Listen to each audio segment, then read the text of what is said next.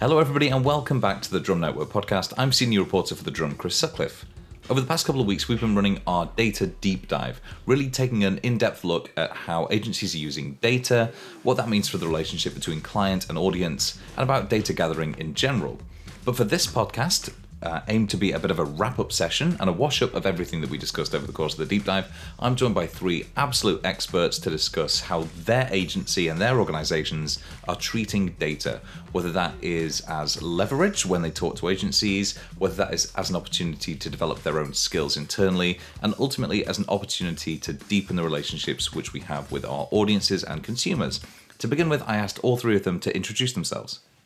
Yeah, hi. My name is Justin Scarborough. I am Senior Director of Programmatic at PMG. We are an independent agency based out of Fort Worth, Texas. We have offices across the globe, including New York and London. And I have been here for about 4 years, but been in the programmatic space for over a decade, really since the beginning of programmatic media, sort of a digital media medium, so to speak. But I've also been in digital my entire career, so just over 15 years. Nice. I was going to say Thank you. That's very much from the start of programmatic, kind of as a regimented discipline. So that's fantastic. Yeah. And Ashley, then same question to you: who are you and where are you from? Hi. So my role currently is regional director, based out of Dublin in Ireland, working with Jellyfish, which is a global media and communications company. Spent a number of years in our London office, heading up the training team, focusing on analytics and measurement and advanced marketing analytics. And before that, at Google, spending 6 years with small and medium and enterprise clients. So we're a full service media agency, Jellyfish.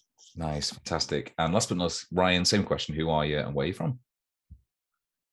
I'm Ryan, and I am the Conversion and Analytics Director at Adapt Worldwide. So my team look after measurement and analytics and improvement of websites for all of our clients. We're a digital marketing agency. We're owned by Translation Group, so we take companies global. Basically, that's our main goal. Nice, fantastic. Well, from that, I'm sure the audience will get the sense that we do have a very sort of holistic overview now of everything that's going on with data. And as part of the Drum's data deep dive, we're going to really examine what space is left for agencies, whether agencies should be data specific or have internal experts on it, and basically what we think the future of data use is going to look like. So to begin with, Ashton, I wondered if you could tell us, since first-party data is really climbing the priority list and climbing the agenda for publishers, platforms alike, and even in individual businesses, where does that actually leave the agencies who are kind of set to, I suppose, take advantage of that increased data use? Well, Chris, it's something that we've always been emphasizing the importance of with our clients.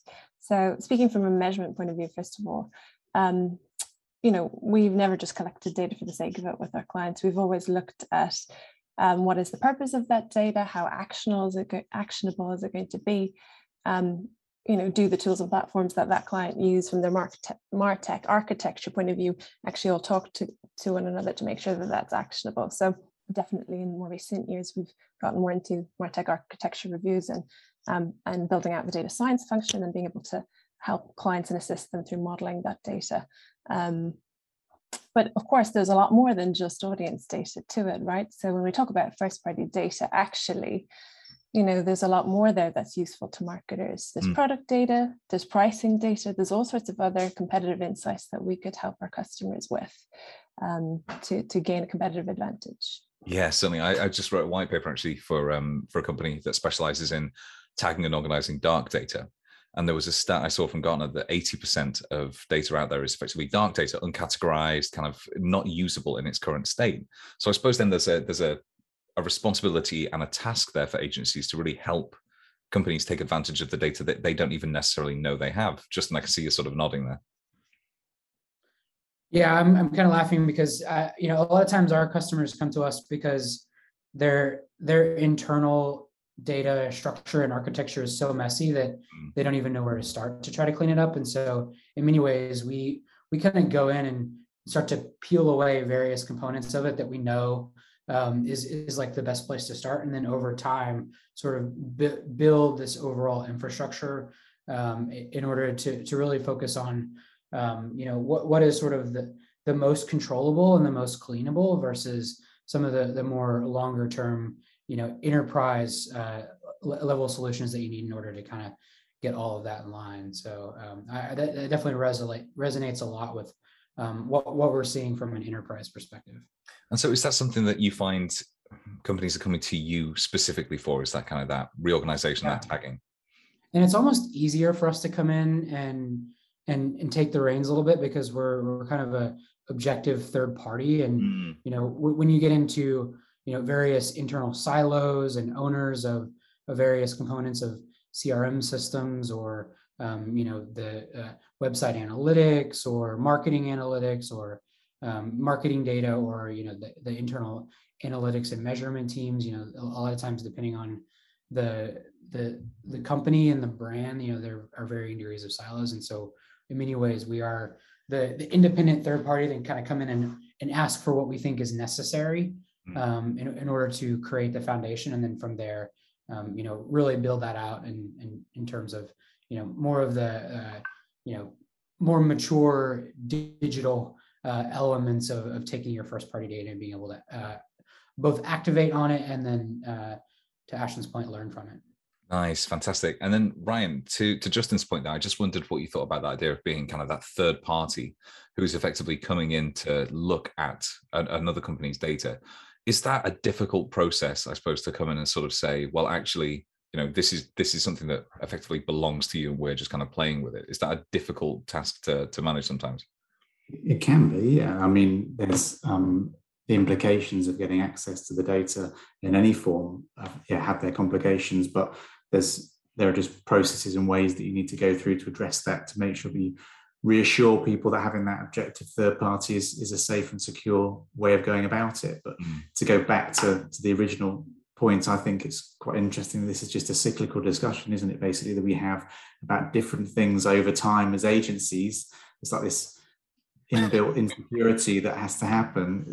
Are agencies needed anymore? Whether it's because Google built tools and systems that mean that clients can just plug in and do the things themselves, or whether it's because content management systems are so good now that you don't even need to go to a web developer anymore. It's the same with data, really, isn't it? It's you can do a significant amount in-house. You can obviously own the data, and you can and you can understand lots and lots of the potential to what to do with it. But there's never going to be a time where, I hope that most clients would realize and not be arrogant enough to think there's not somebody else out there who might have something additional to offer, basically. I feel like some clients might, but yeah, absolutely. So I suppose then that leads neatly on to the next question. I hope that I don't typically come across that.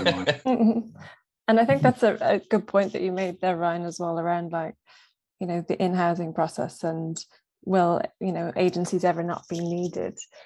I think there's so many different ways that we can start with our clients, that we can see them where they're at in terms of their digital maturity and help them either through, a support at the initial stage and empower them and got that job to then take that on in-house themselves. And that's something that we advocate for, taking on the kind of the tactical and sometimes the strategic as well, to enable clients to spend more time internally actually working with one another and breaking down those organizational silos, because it's usually the people and not the technology that's the problem. Well, we've sort of leapt ahead a couple of questions, but this is, I think, really key to the discussion. Is this idea that, when it comes to being data specialists, then is that something that that agencies can stake a claim on in its own right? This idea that you can come in and basically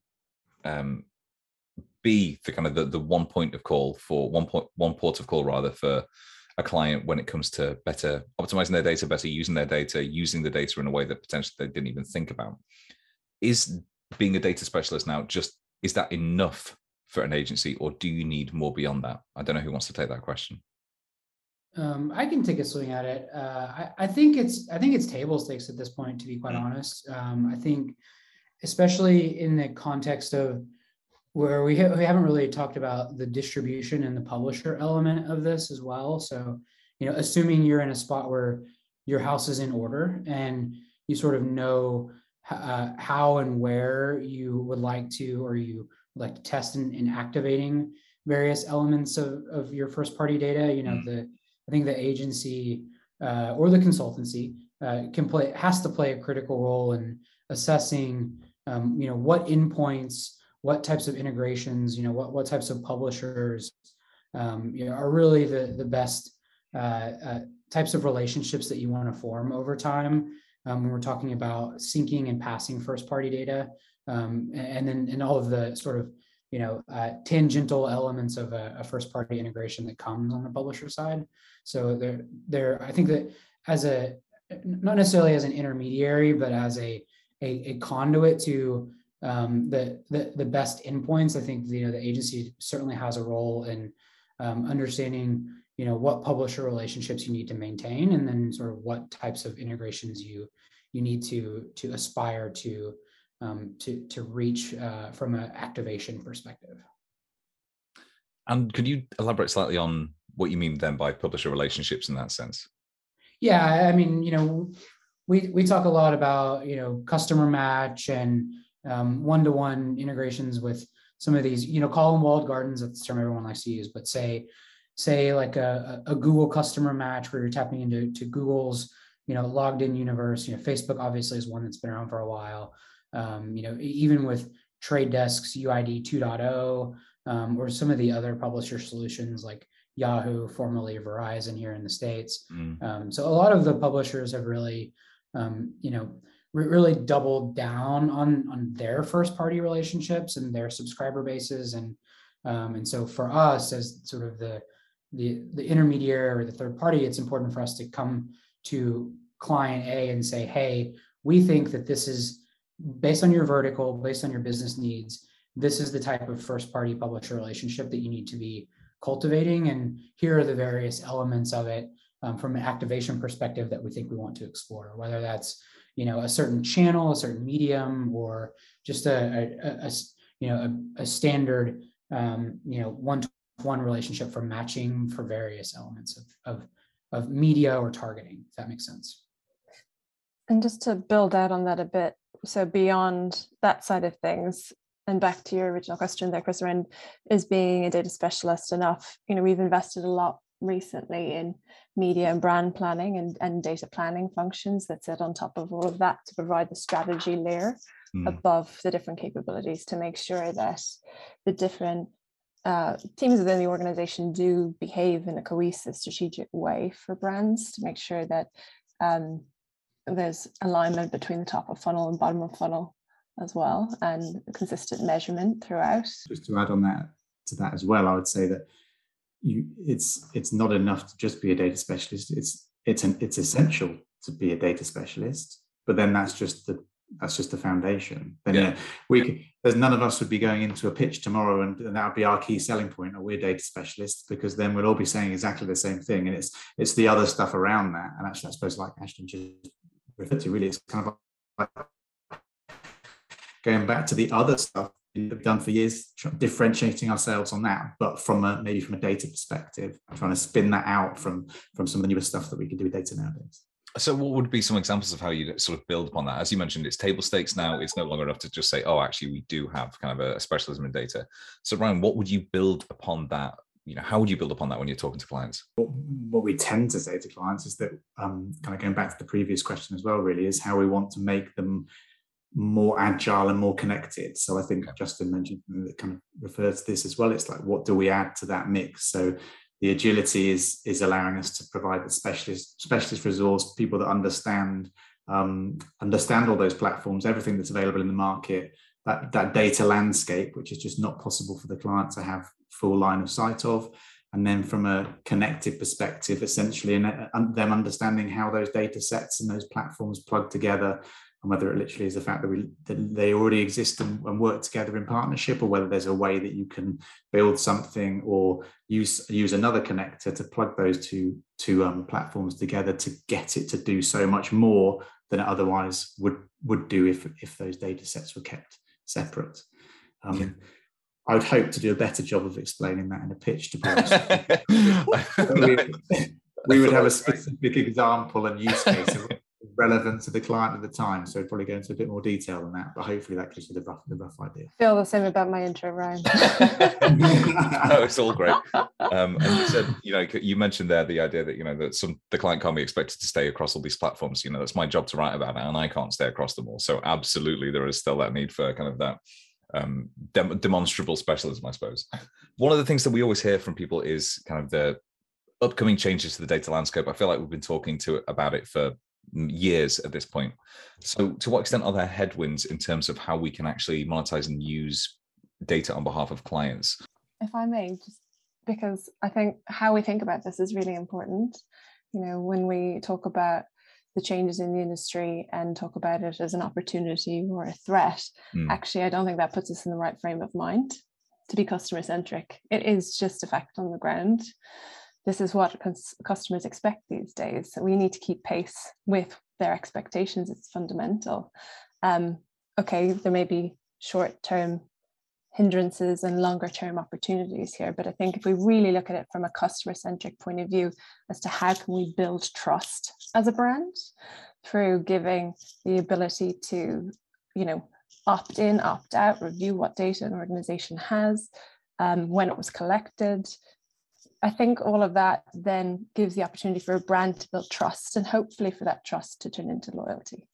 Equitable value exchange between a publisher, a consumer, and a brand. And I think that you hit the nail on the head, and that, when there's choice and when you have the ability to control, the level of data and privacy that both publishers and advertisers are able to access, that it really then puts the impetus on the publisher and the brand to provide that meaningful value exchange. And so I think taking it out of the shadows, taking it out of the background where it then truly becomes people like to say like the one-to-one relationship. It may not be a one-to-one relationship, but at least it gives consumers a little more trust and control. I think ultimately that's not a headwind, it's a tailwind for us.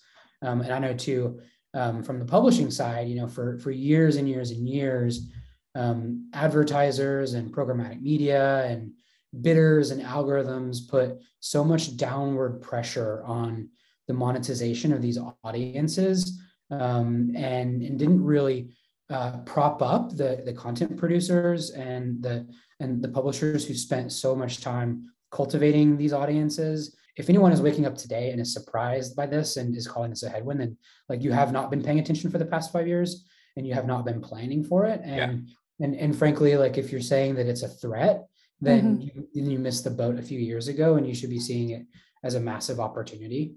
And I think too, I don't know. Last thing I'll say is, I don't know what it's like in the UK, but here in the US, I've seen a pretty radical shift on the publisher side with paywalls and access to articles and content. And, some of it is more dramatic from a paywall perspective.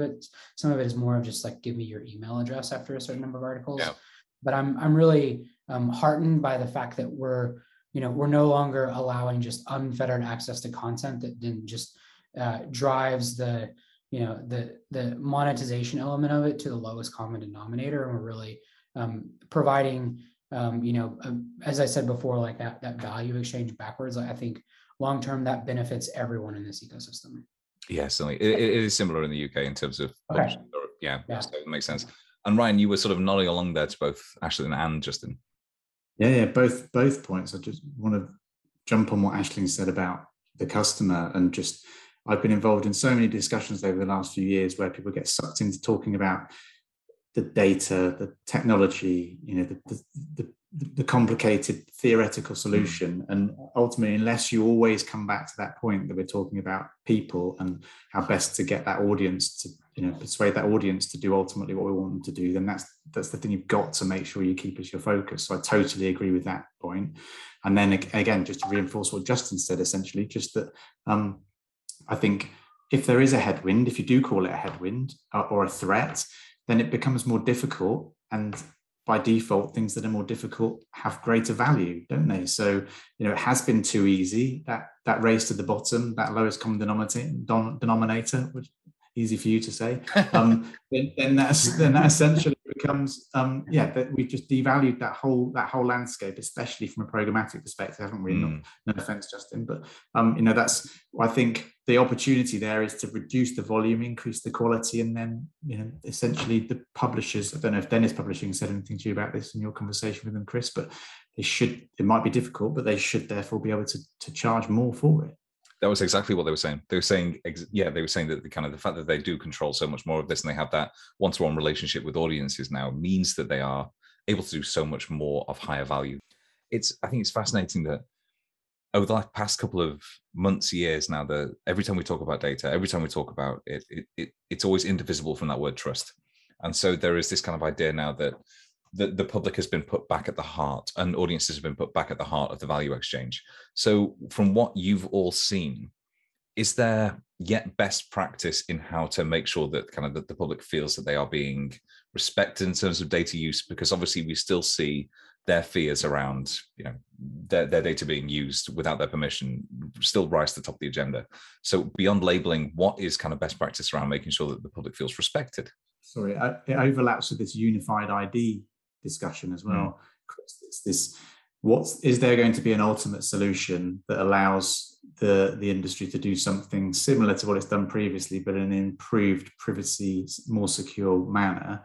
And does the audience understand what's happening there as well?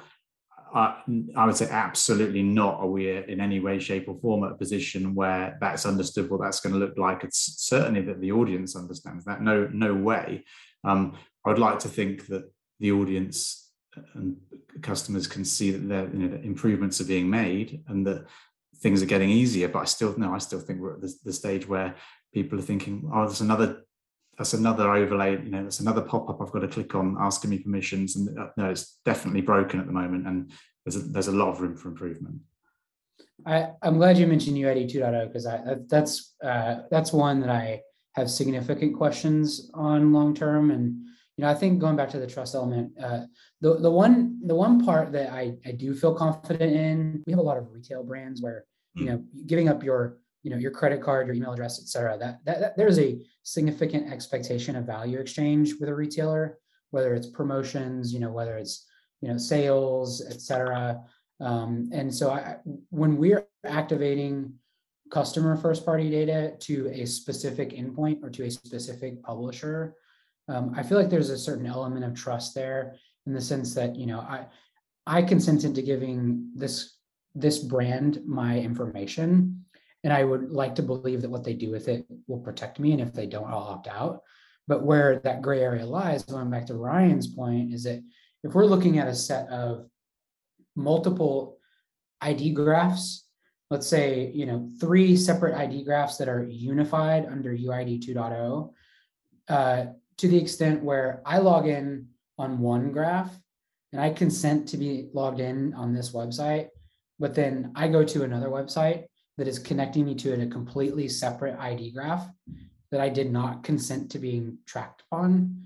Long term, I have significant questions as to the validity of that from a regulatory standpoint, because ostensibly what you're doing is cookie syncing, but with a larger consensual ID graph. And I don't know whether or not that's, from a trust perspective, that's right or wrong.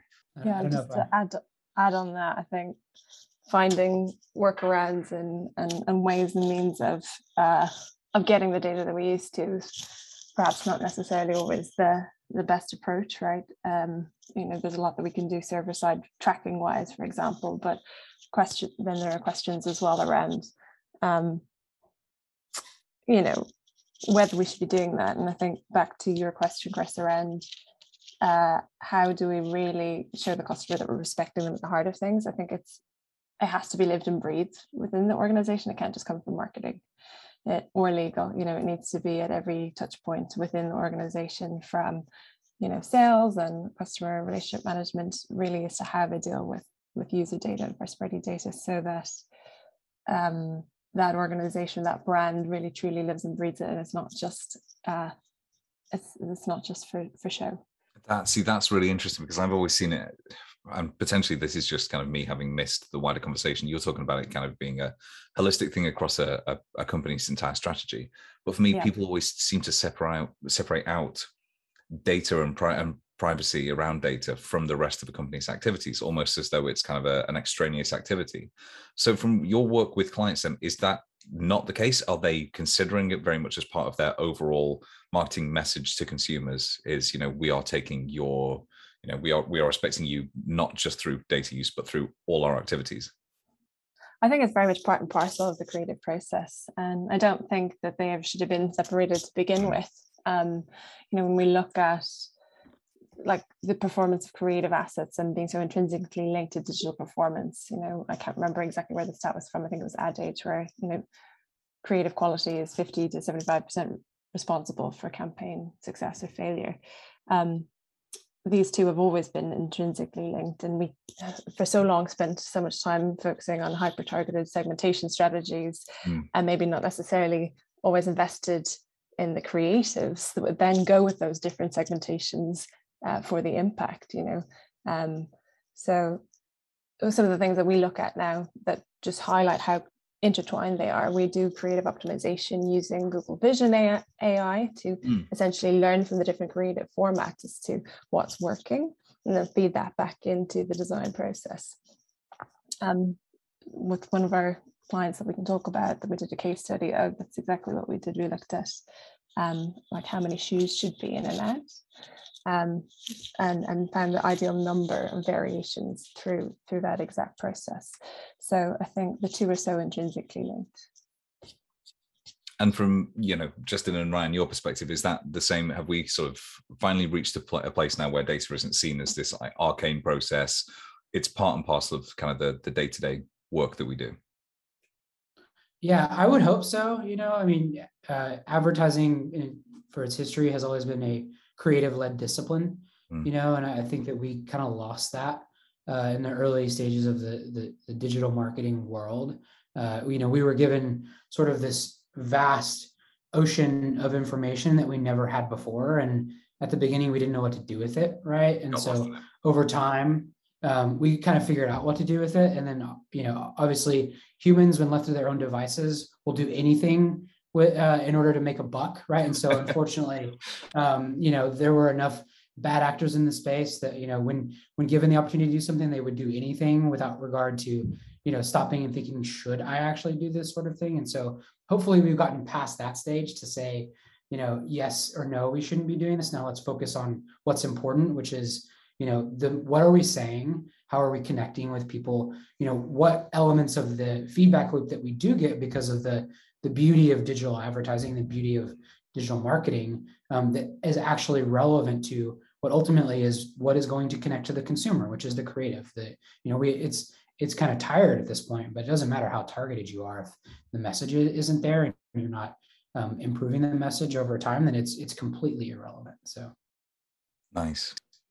I just sort of tie it all back to some of the other things that we've covered off today as well, Chris, which is I think it might be quite difficult for clients to look at data and creativity together, and that's an opportunity for agencies is to be working with them to help those teams that they may already have internally but are probably working in different silos.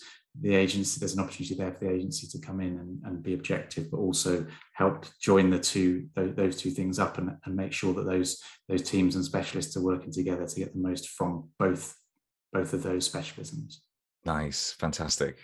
Well, thank you so much, Ryan, for bringing that full circle. That's a very, very nice, tight little narrative. So fantastic. Thanks for that. So delighted to hear then that we have moved on from this kind of Jurassic Park mentality of, we can do anything, so we should, and back to a sort of much more streamlined and specific and hopefully mutually valuable use of data when it comes to kind of the public and creativity. But we could have spoken about every single one of those topics for, I don't know, a podcast in its own right. So we might have to get you all back to discuss this in greater length sometime in the near future. But for now, thank you so much to all three of you. As a final question, where can listeners who want to pick your brains about anything you mentioned find you? So Aisling, where can people find you? You can send me an email, ashlyn.o'toole@jellyfish.com, or you can get me on LinkedIn. Perfect. And Ryan? The best thing for me is definitely to search for Ryan Webb on LinkedIn and connect with me on there. Yeah, that'd be great. Perfect. And Justin? Yeah, you can reach me at justin@pmg.com. You can also visit us on our various social media channels and also pmg.com. And then also can also reach me on LinkedIn like everyone else. I feel like Justin's done this before. Fair enough. Well, thank you all so much for taking the time to come on the Drum Network podcast. I'm sure that the audience will have gained a ton of valuable insight, and hopefully we'll reach out to discuss in more detail some of the things that we barely had time to scratch the surface of. But for now, thank you so much. Thanks, Chris. Thank you, Chris. Thank you. Thanks, Ryan. Thanks, Justin. Thank you.